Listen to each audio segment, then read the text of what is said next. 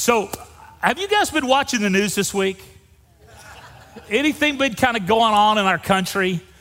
A little bit of crazy stuff, right? Cuckoo for Cocoa Puffs.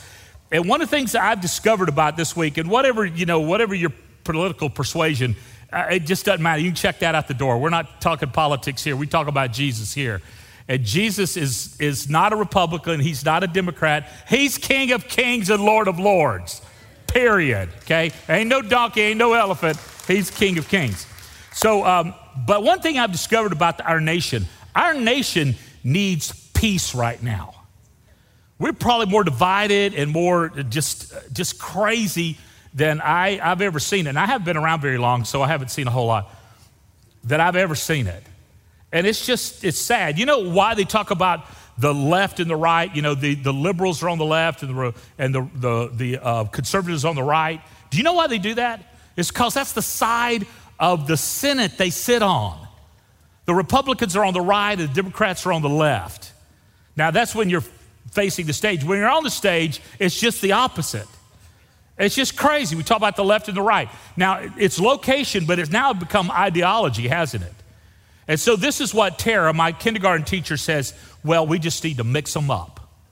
We need to make the Democrats sit with the Republicans sit with, we just need to mix it up. That's what a good kindergarten teacher would say. You bunch, you have to come over here and sit with that bunch of you.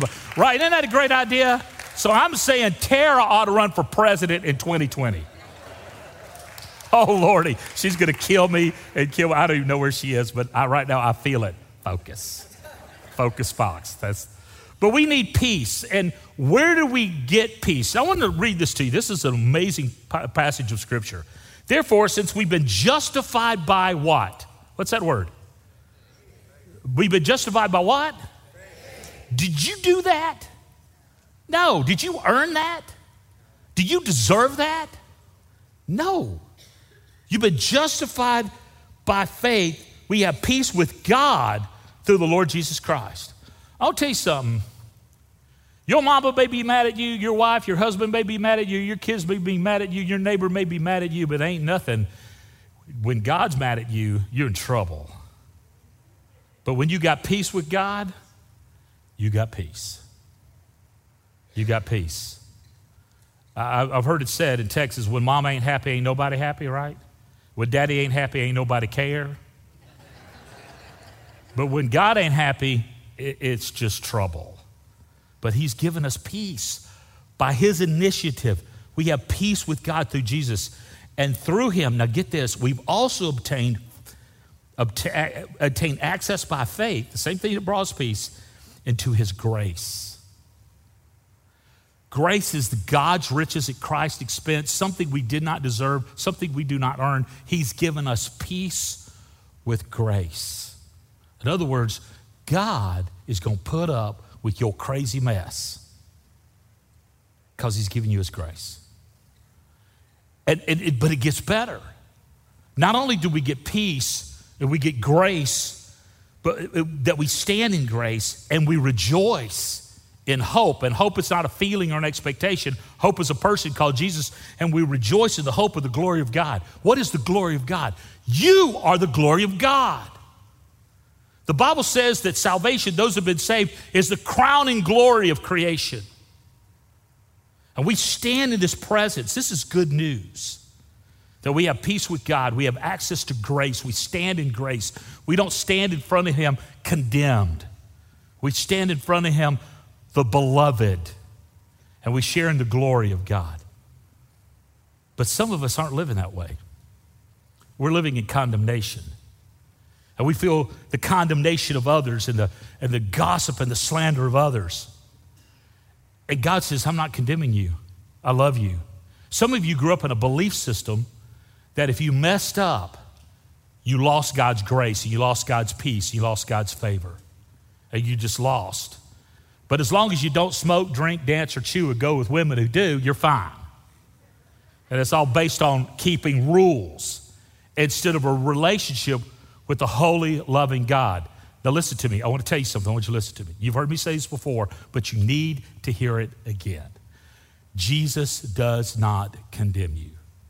He takes your sins and he throws them into the depths of the sea, He hides them behind his back. He remembers them no more. Once you've come into a relationship with Christ, you are not condemned. You are loved. You are the beloved. He doesn't say, yeah, but you used to, or you once was.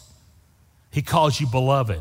There's only two entities in all the world who remind you of your past: Satan and your extended family.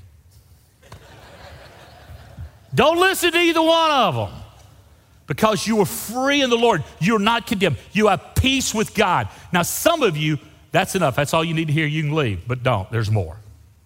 There's more. Now, this peace with God starts changing everything, and I don't live condemned. I live in freedom. I live with peace. My heart is swelling with the peace of God. This peace is the gift of God. Now, listen to what Jesus said to his disciples on the night he was betrayed, the night things were going to get turned over, the night when everything that they knew was going to be flipped upside down, and in 3 days, Jesus would come back, and Jesus would then change the trajectory of their lives. Once we finish this I Will series, we're going to start another series, and it's called Encounters with Jesus. And we're going to show you how Jesus changes your life. And he was going to flip upside down. This is what he said: peace I leave with you, my peace I give you. Not as the world gives do I give you. Let not your heart be troubled, neither let it be afraid. Now, Jesus was looking into the future, and he knew that their world would be flipped, but he's saying, I got this. I got this, and I got you. Just relax. Just relax. I got a dear friend of mine, Pastor Les Balmenard. You've heard him. He's preached here. And I kind of get all worked up. I get in a dither, and I get frustrated, and Wyatt's back here nodding his head. I get all kind of crazy. And Les would say, just relax. And that's what Jesus is saying. Just relax. It's going to be all right. I got this. I got this. You see, peace with God will calm your troubled heart. But you have to access that through a relationship with God. And it changes how I live. It changes how I look at my circumstances and how we relate then to others. It changes me. And everyone in the world is looking for peace, except for those who want to disturb the peace. And the disturbing of the peace is people used by the evil one, not used by the great one, the great I am. And so if this is true, and it is true, then shouldn't those of us who believe in the Lord Jesus Christ, should we not be the ones who distribute peace instead of disturb the peace? Shouldn't we be the ones who offer hope and life and comfort and care and share the good news of salvation rather than the ones who offer condemnation and judgment? Shouldn't that change us? There's a commandment this day I tie directly to the sharing of the peace, to be the person of peace.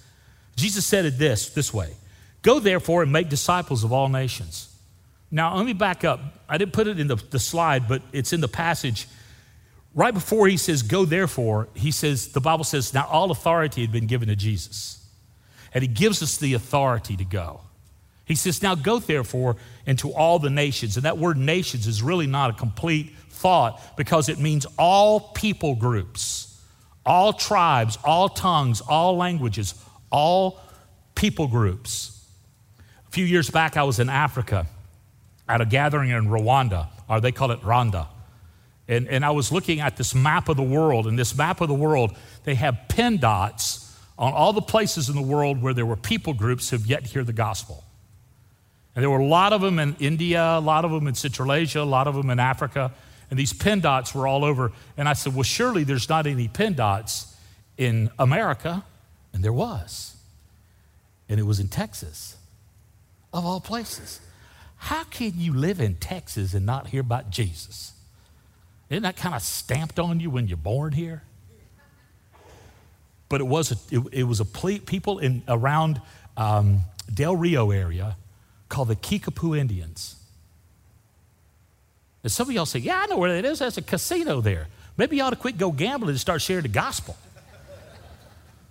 And I thought, maybe there's a mandate here for us. I don't know. But I do know this, that when Jesus says all nations, he means everybody. Nobody, there's not a person in the world that Jesus cannot save. Not a person. Not a person. Baptizing them in the name of the Father and the Son and the Holy Spirit, teaching them to observe all I've commanded you, and behold, I am with you always, even to the end of the age. As a disciple of Jesus, the one who has found peace, then I'm to be the deliverer of peace in a contagious way. This simple assignment of Jesus is really, we've made it complex. And we've kind of thought, it sounds easy, but it's not easy because this is how we made it complex. There's 4 things I want you to notice here. That we've outsourced this commandment to the professionals.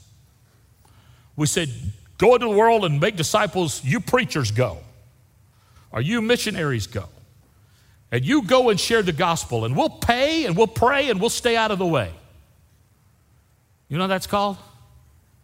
Heresy. Because first of all, as a pastor, I'm not a professional.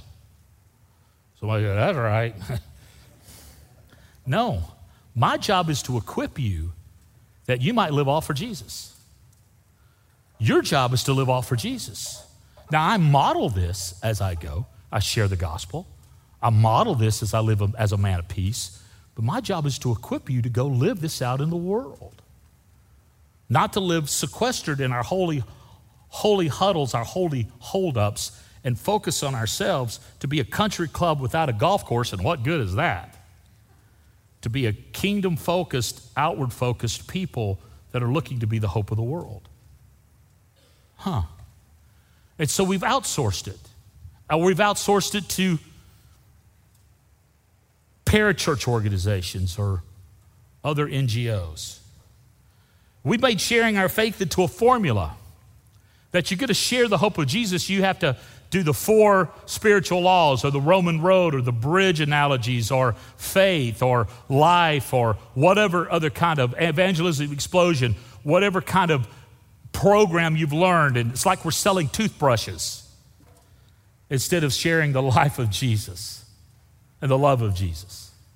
And it becomes formulaic and impersonal. But that's not the way God had intended it to be. Or we're insecure. We believe, well, we've sinned so much and done so much, surely nobody's going to believe us. I heard a pastor say this one time. Now, when you're talking to people about Jesus, don't talk to your family, because they know who you are. And some of y'all, yeah, that makes sense. But it doesn't. You should talk to your family first, because you found hope. You found life. You not found perfection. There's nobody perfect in here. We're all broken, aren't we? Look at your neighbor right now and say, you're a mess. Will you do that? This feels good, doesn't it? Yeah. You say, right back at you, Jack. But here's the deal. God loves to take messes and make them messages. And he makes them holy messages as he works in our life, and we feel insecure. So therefore, God really can't use us because I'm a mess. God can use you, even if you're a dumpster fire. A dumpster fire heats up the room at least. God can use you. Here's the last thing. We're under-challenged. That as a pastor, and this is my fault, that I'm not challenged you to share your hope, to be a person of peace. I've not challenged you. I've kind of made you feel comfortable and brought you in and say, don't worry about that, we'll take care of this. And why are we doing this party to celebrate our 134th birthday? Because we want cake? Look at me, I found all the cake in the world already. It's not that we need cake. It's a party with a purpose so you could be challenged to invite your friends to come and see, to come be with the family, to come be a part of the family. Why did we give you 3 Musketeer bars today? To see if we could throw some of y'all into a diabetic coma? No. We gave it to you to remind you there's 3 people, at least in your life, who you could talk to and you can make the ask of. And so as you eat your candy bar, it's sweet to share Jesus with people. Now, I've already ate mine. I'll just confess, I got hungry. Wyatt was talking. I got a craving flung on me. I ate mine. So I'm obligated to ask 3 people. So you 3, y'all come, okay? I've done it. I feel better. All right. We're under challenge. But this commandment of Jesus really is tied to a threefold strategy. Let me give it to you. We're supposed to be personally responsible to share peace. We're supposed to be responsible for evading the Wimberley Valley through local peace, being a people of peace in this church, that peace would come to this valley, and that the peace would be used by us to go into all the world, that we'd be people that are responsible for global peace. Now, how do I do this? Personally, I have an obligation to talk to people and share my peace. We have an obligation as a congregation to locally be the dispensers of peace and hope and help to people. And then globally, we're supposed to be responsible for engaging globally. I see a day when we have 5 nations in the world that we're influencing as this church. Now, we got one so far, it's Cuba. Pastor Tom Gillespie is going back to Cuba a week from tomorrow to train 15 pastors we've recruited to be coaches who will train other pastors. And we're going to do this again and again and again. We're going back to Cuba next year, and we're going to train another group of pastors, then we're going to train another group of coaches, and pretty soon, they will not need Pastor Tom nor Pastor Scott in Cuba because the Cubans have got it. That is our goal. So the next time Tom and I go back would be to drink rum and smoke cigars, which we're not going to do either one of those that you know about, all right? So that's the goal, is to give this ministry away to the Cuban people, because Cubans share the hope with Jesus best with other Cubans, and so that is our strategy to pour in as a church. But this morning, I want us to take this look at this commitment of I will share, and make the commitment not only to I will share, but I will be a person of peace, and we will be a people of peace for the global glory of God. So let's pray together. Father, thank you for what you're going to say this morning, and I pray that you will just work in my mind, work through my mouth, that the words I speak and the thoughts I think will be yours and yours alone, and you will equip these people as you desire. They do not need to hear from me, they need to hear from you. And I thank you for what you're going to do, and I pray this all in your Son's strong name. Amen. Now, I hope you go on ahead and take the weekend with your notes, so you're taking some notes down. Let me remind you of our online resources. Now, we have God Time, which is the I Will book. Now, we've given out or distributed about over 200 I Will books. So many of you got it and read it. If you haven't, you can still get a copy. We can make that available for you, that you can read this, and that is for your personal reading time. So you'll have a chance for you and God to let this book soak into you. That's a companion with your Bible readings. And then we provide for you the group material, that's a deeper dive, and then, of course, our gatherings. So it's God Group and Gatherings. You saw the video, because everything we do is about Jesus and how we become like him. Now, last week, I was in Tucson, Arizona. I've been working in Tucson for about 3 to 4 years, working with different churches there, and I was over there visiting a friend of ours who's planted a church and doing very well, talking to him about next steps, what they need to do, and I had a chance to visit with 20 other pastors. I did a talk for 20 other pastors and talk to them about strategy and structure. And when I go to Tucson, I'm taking you with me. And I'm talking to them about the strategies we use to build your lives. So it's all a part of what God is doing in us to be a church of peace and a church who brings the peace of God. Tucson's a strange town. They got these cacti with all these funny arms, and they ain't got no grass, but it's mystical, and it's one of the top 3 unchurched cities in the United States. It's a dark city. Interesting, the mountains that surround Tucson, Catalina, and there's mountains around Tucson. I can only remember the Catalina Mountains, but they spell the name of Christ. But the city is dark. So we go into a dark place to be the hope of the world. Go in the dark place to build up and equip leaders. So I want you to take advantages of the resources we provide for you as we reach out beyond ourselves. But today I want to talk to you about 5 global giants that are ravishing the earth. Now, we're going to come up with 5 global giants, and there's surely more, but we're going to deal with 5 today because I want you to see those global giants. This past year, we went to Israel, And while in Israel, we went to the Valley of Elat. The Valley of Elat is the place where David fought Goliath. You know, Goliath comes out, David kills Goliath. Now, when David's going to kill Goliath, he collects 5 smooth stones. If you'll remember that from Scripture, he collects 5 smooth stones. Now, how many stones did he use to kill Goliath? Why in the world did he collect 5? Because Goliath had 4 other giants. 4 other giants. Now, when I wrote my book, Sifted Leadership, I wrote about the 5 giants and the 4 that was left after Goliath. My editor, who had a PhD in New Testament and a PhD in English, argued with me until I proved her wrong through Scripture. It felt so good. It's the only time I was right talking to her, but I got it right then. But there were 4 other giants, and all those giants were killed by David's mighty men. And what his collecting of 5 stones was prophetic for what was to come, because all the giants had to die.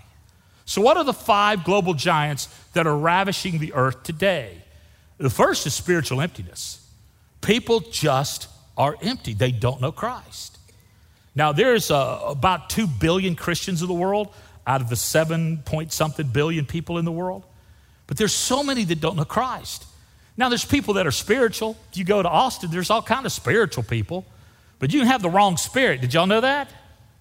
And they worship things that are not of God, and they worship things that are not God, and they're confused, and they're darkened in their understanding, and their minds get twisted, and their twisting off goes down bad roads. You can be spiritual and miss Jesus, but you can't have Jesus and miss the Spirit.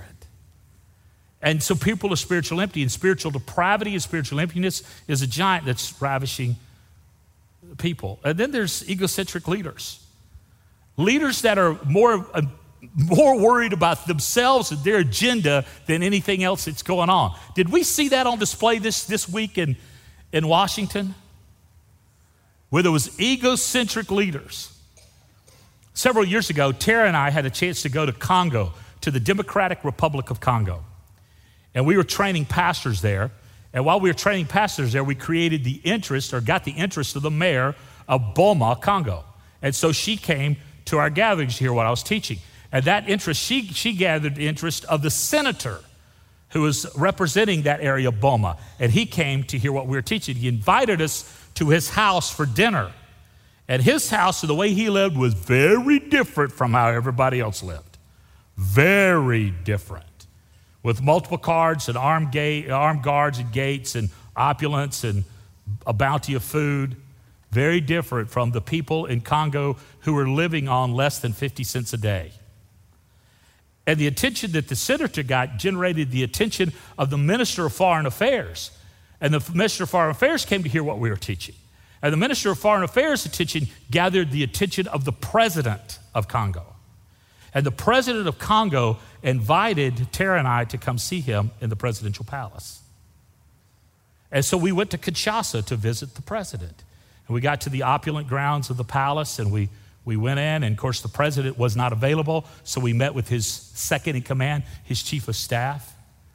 And Congo has more natural resources than any other nation of the world. More gold, more diamonds, more emeralds, rubies, precious stones, uranium, even deposits of oil. It is filled with natural resources. And I said to the guy second to the president, I said, if you as leaders would stop robbing your people and living in corruption and taking bribes and start caring for your people and leverage the natural resources of your country could lead the world. You leaders have to change. You know what happened? Ended our meeting. Out we went. Peace out, Pastor Scott. Because of egocentric leaders. Now, we could judge an African strongman for that, but I'll tell you something. You make somebody the president of the Homeowners Association, all of a sudden they lose their minds with control. Isn't that true? And so egocentric leaders is a giant. Then there's poverty. People living in poverty. And poverty, well, I'll tell you something, folks. It's not a sin to be poor, but it's a sin to ignore the poor. We don't know poverty like poverty is out into the world, but poverty in the Wimberley Valley is a serious problem. And most poverty is tied to addiction. It is cyclical. It repeats, it repeats, it repeats, it repeats, it repeats. And so there's poverty. Most of the world lives in poverty. And then there's diseases, pandemic diseases, diseases that are waterborne because people don't have clean drinking water, because they just don't know. And they're bound up with sickness and diseases. Did you know that the children today are dying from malaria? They're dying from dysentery. And there's a disease in this world, in our world, in Wimberley, called addiction. And I hate to tell you all this, but this little valley's got a real big problem with methamphetamines and with opioids. I watched a news broadcast that a drug company had sold enough opioids to Florida that everyone in Florida could have 1,000 pills a day. No, 100 pills a day. It's still crazy, y'all. Ain't nobody need to take 100 opioids every day. Y'all got that? And so it goes back to egocentric leaders and greed and disease. And then there's the illiteracy. People just don't know. They just don't know. In Africa, in sub-Saharan Africa, there's a problem with a parasite called the New Guinea flatworm.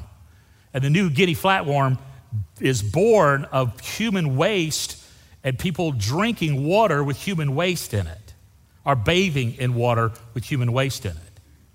And what that parasite does, it gets in your skin, then it matures, and then it claws its way out of your skin. And as the worm is coming up, this is what they do. They circle it on a stick until they fully extract the worm. Doesn't that sound wonderful? And it's illiteracy that causes it. When people just don't know. Guess what? They found the New Guinea fireworm in the water in Florida. It's made its way here. It's just people don't know. And so if everything we do is about Jesus and how we become like him, shouldn't we answer the 5 global giants in the same way Jesus did? Shouldn't we approach the share, I will commit to share a commitment the same way Jesus did? How did Jesus impact these giants? What did he do? Well, he did this by bringing his peace, P-E-A-C-E. And peace is an acronym for how Jesus went about changing the world. The first thing that Jesus did, he's planted a church. He planted the church. The church was to be the hope of the world. Not the parachurch or the non-government organization, but the church. We are to be the tip of the spear. Now, we partner with NGOs and parachurch organizations that can do what we cannot do, but it should be not us sponsoring them, or it should be them sponsoring us. We're to be the tip of the spear. We're to be the one to take initiative. So in Cuba, it's us going in, and if parachurch organizations want to come and support us, y'all come on. But we want to take the initiative, and we need to be the tip of the spear. So planning, and how did Jesus do it? He planted church, and he promoted reconciliation between people. How does Jesus promote reconciliation between Jew and Gentiles? He made us a family. He made us a family. And you know what family does? Family puts up with one another. Family loves each other. Families are committed to be the best for each other. That's what families do. Families do. My brother Stan, y'all know Stan. He's been here to preach. He'll be back in November to preach again. I'm excited that he's coming back. Stan's birthday was Friday. He's my older brother. So I sent him a message. I say, hey, buddy, happy birthday. I love you. Then I put, you're now old enough to drive a Buick. Because he's over 60. It's awesome. I'm not old enough yet. Soon. I'm teasing y'all. Don't be sitting there. Pastor Scott, you should be talking about driving no Buicks. Just a joke. But there's reconciliation between my brother because my brother and I belong to Jesus. There's reconciliation with us because we belong to Jesus.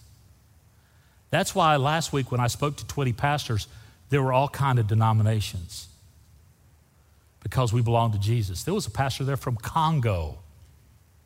We bumped heads because that's what Congolese do. They bump heads. They greet you. They bump right. They bump left. They bump in the middle. So we bumped heads. And he goes, "Oh, Pastor Scott, the Lion of Africa."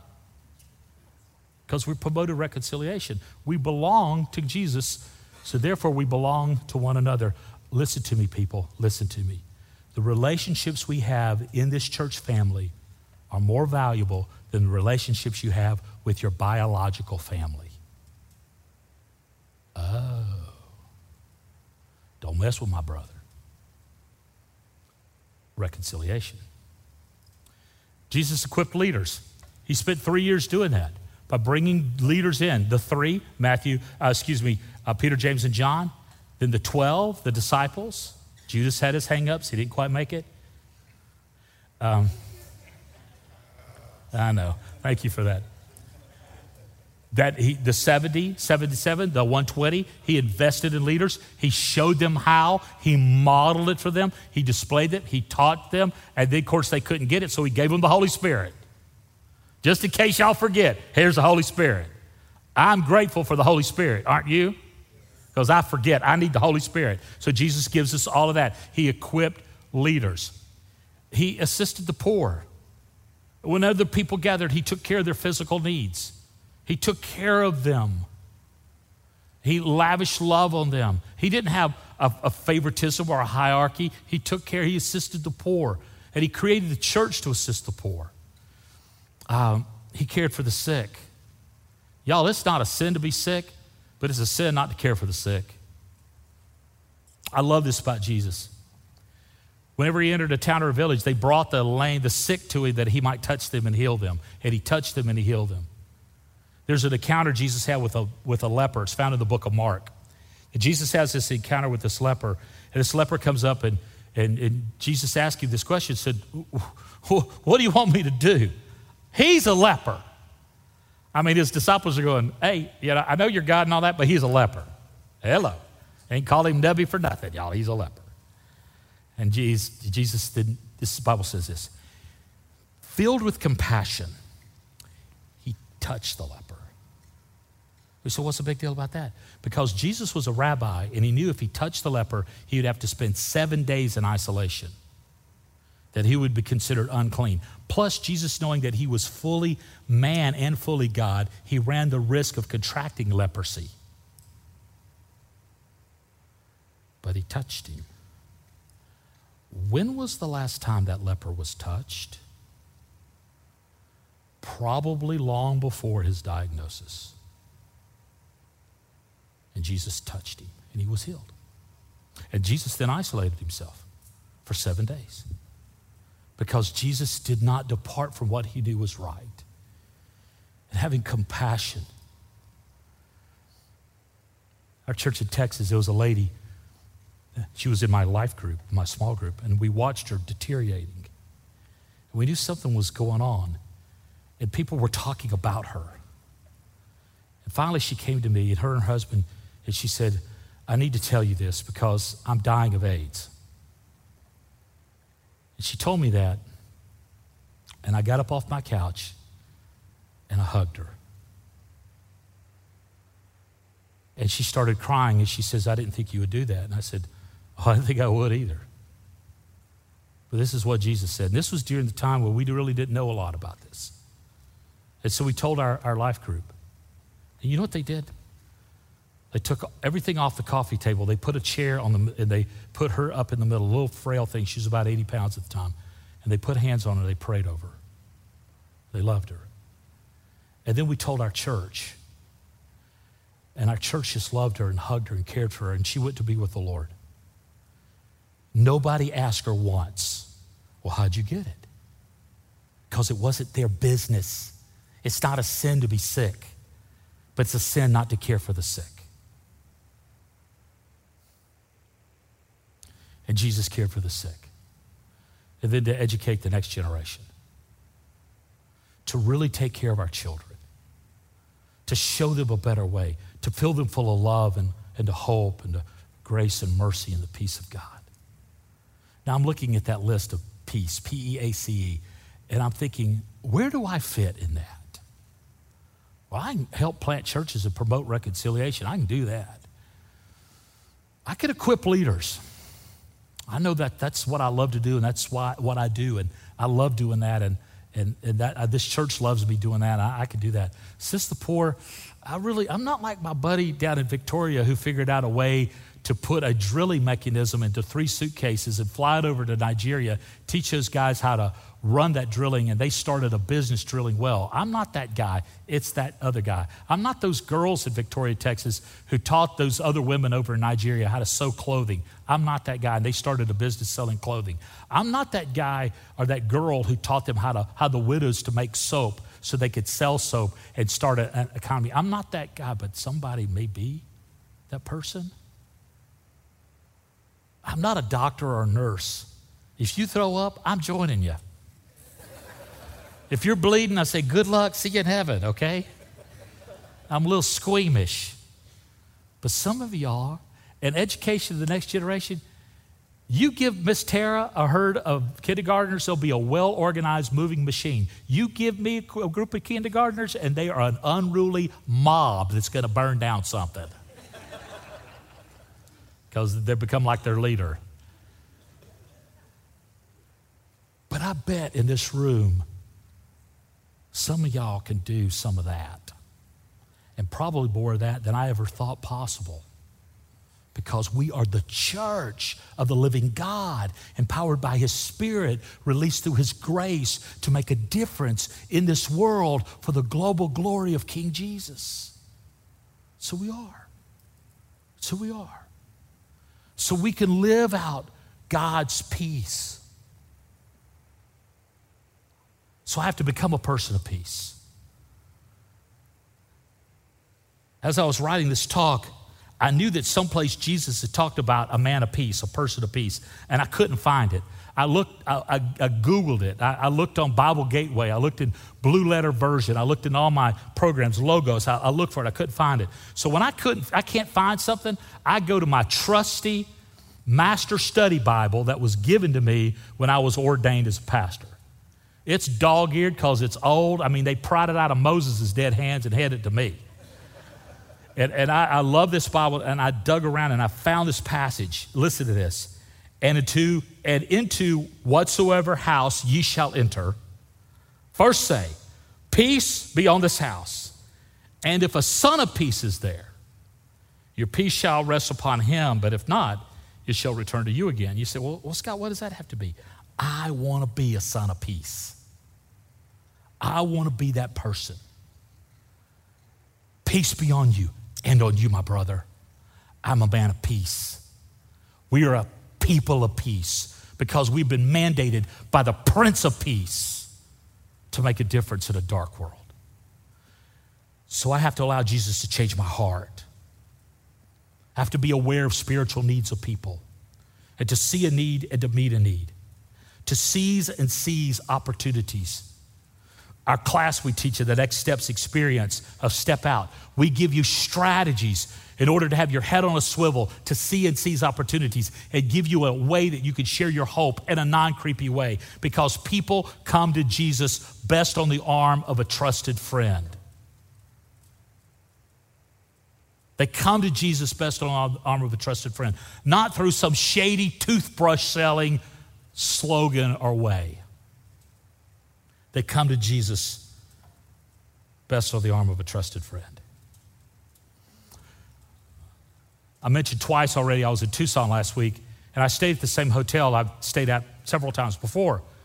And so I went for breakfast on Wednesday morning, and the waitress, I recognized her. In fact, I called her by name before she walked up with her name tag on. I was glad I was right. I said, "Good morning, Heather, how are you?" She looked at me, she goes, "You've been here before." I said, "I have, and you've waited on me before." She goes, "Well, it's good to see you again." And of course, another pastor joined me for breakfast, and our breakfast came, and I said, "Heather, we're about to pray. Is there anything I can pray for you for?" And I learned that from Wyatt. Wyatt's modeled that dozens of times. And she said, "Yeah, pray that I get $1 million." I said, "Well, you ain't gonna get $1 million from this tip." So we prayed for Heather, And I gave her a $7 tip because that was the appropriate 20% amount to give her. And so I gave her the tip. And then the next morning, we came back for breakfast.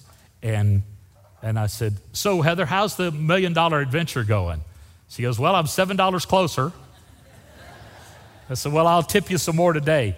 And then she came back and we were chit-chatting. And then finally she looked at me and says, what do you do for a living? She asked me that. I said, what do you think I do for a living? She goes, I have no idea, but I bet it's fun. I said, it is. I'm a pastor. You're a pastor? I said, yeah, I'm a pastor. She goes, I'd have never in a million years guessed. And I said, thank you. Bonus. And she says, where do you pastor? So I pastor a church in Texas. She said, well, I'd go to your church. And I said, you can. How? I said, you could go online. Really? I said, yeah. You have trouble sleeping at night? You could come listen to me preach, put you right to sleep, guaranteed. You could. And then she looked at my friend Dan. He says, are you a pastor too? He goes, yeah. She said, I'd go to your church too. I said, you can. He's a pastor here in Arizona. She goes, oh, wow. So she kind of left. Then she came back and she brought a blank sheet of paper. She said, write down your web address. Give me your email. Because I want to go online. I want to go to your church. Well, I left her another $7 tip. Well, she's $14 closer, y'all. But here's the truth. You have to see and seize those opportunities. She may be watching now. I don't know. She may be posting on something on Facebook. He's worse than I thought. Who knows? But I do know this, that it's my responsibility to be a person of peace. What if we became a church of peace? What if we decided that we were going to intentionally lean in to people in the world? Listen to what Jesus said. And I tell you, you are Peter, and upon this rock, pointing to himself, I will build my church, and the gates of hell shall not prevail against it. Then we have to allow Jesus to change our heart and to change our trajectory. That we are in this together. Our weekend gatherings, our groups, our God time, our parties with a purpose, our ministry. We didn't give you a Three Musketeers bar just to be cheesy. We gave it to get your head on a swivel, to think about who can I ask, who can I invite, what is God doing with me? We have so many ministries that are intentionally geared to help people that are struggling. Carpenters Helpers is a ministry that we have to help people that are struggling with poverty and just need a hand up. We have Car Care Ministry where we're fixing cars for single moms and widows and just taking care of people. I talked to one of our advisors, and I love our advisors. He came to me and he said, hey, Scott, I was talking to a friend of mine at their church. Every Tuesday, they invite people to come and they meet their needs and then they pray for them. They share the gospel with them. Do you think we could do that? And I said, absolutely. In fact, I think we could do better. We could establish a place here, a house of peace, where the underserved and the under-resourced and the people that are hurting, who are struggling with addictions and brokenness and maybe immigration issues, that we could be people who distribute God's peace on a regular basis. Don't you think that First Baptist Wimberley can be known as a place of peace? That was one yes and 3 head nods. Don't you think we could be that people? Yeah. That God would so enlarge our hearts and expand our influence that we become that church. Don't you think we could do this globally? Don't you think we could stop outsourcing our responsibilities and take on our responsibilities and say, Jesus, we are yours? And this little church in the middle of nowhere starts making a big difference from a big God everywhere. Wow. To see and to seize God's opportunities with courage and conviction. Don't you think we could be that church? And it starts with this commitment. I will. Now, I dropped my sticker, so everybody bow your head while I reach down and pick this up. Keep praying. Pray some more. Got it. Okay. Will you say, I will? And make your commitment that I will be a person of peace, that I will make a difference in this world for King Jesus, that I'll not be focused on myself and my four no more, but I will turn my attention to the global glory of God, that I will see a need and meet a need. I will share my hope. I will be contagious. I will share. In the back of the room, we have tables, places that you could jump into ministry. We have a peace table, a local peace, a global peace table. You go by and check ahead, see what we're up to and what God is propelling us for. And I want to say this to you. We've got stuff that we've not even thought about, and it's living in your heart. And together we could see God do a great thing if we'll see and seize and decide this is who we are, this is who we'll be. Now this morning, we're going to celebrate the declaration of us belonging. We're going to celebrate the fact that the Prince of Peace gave his life for us that we might live all for him. And we're going to celebrate communion together. Now, we practice open communion here. That means if you've trusted in Christ, you're welcome to receive communion with us. But if you've not trusted in Christ, this is not for you. That doesn't mean we're being exclusive or condemning. It's just not for you. But here's the good news. It can be. Because today, you can call upon the name of the Lord and be saved. Today, this meal can be for you, and it can be your first one. Your first one. And accept the Prince of Peace in your heart, because you cannot be a person of peace until the King Jesus, the Prince of Peace, lives in you. So let's give your life to him. And let's give this church to him, that we might live all for him.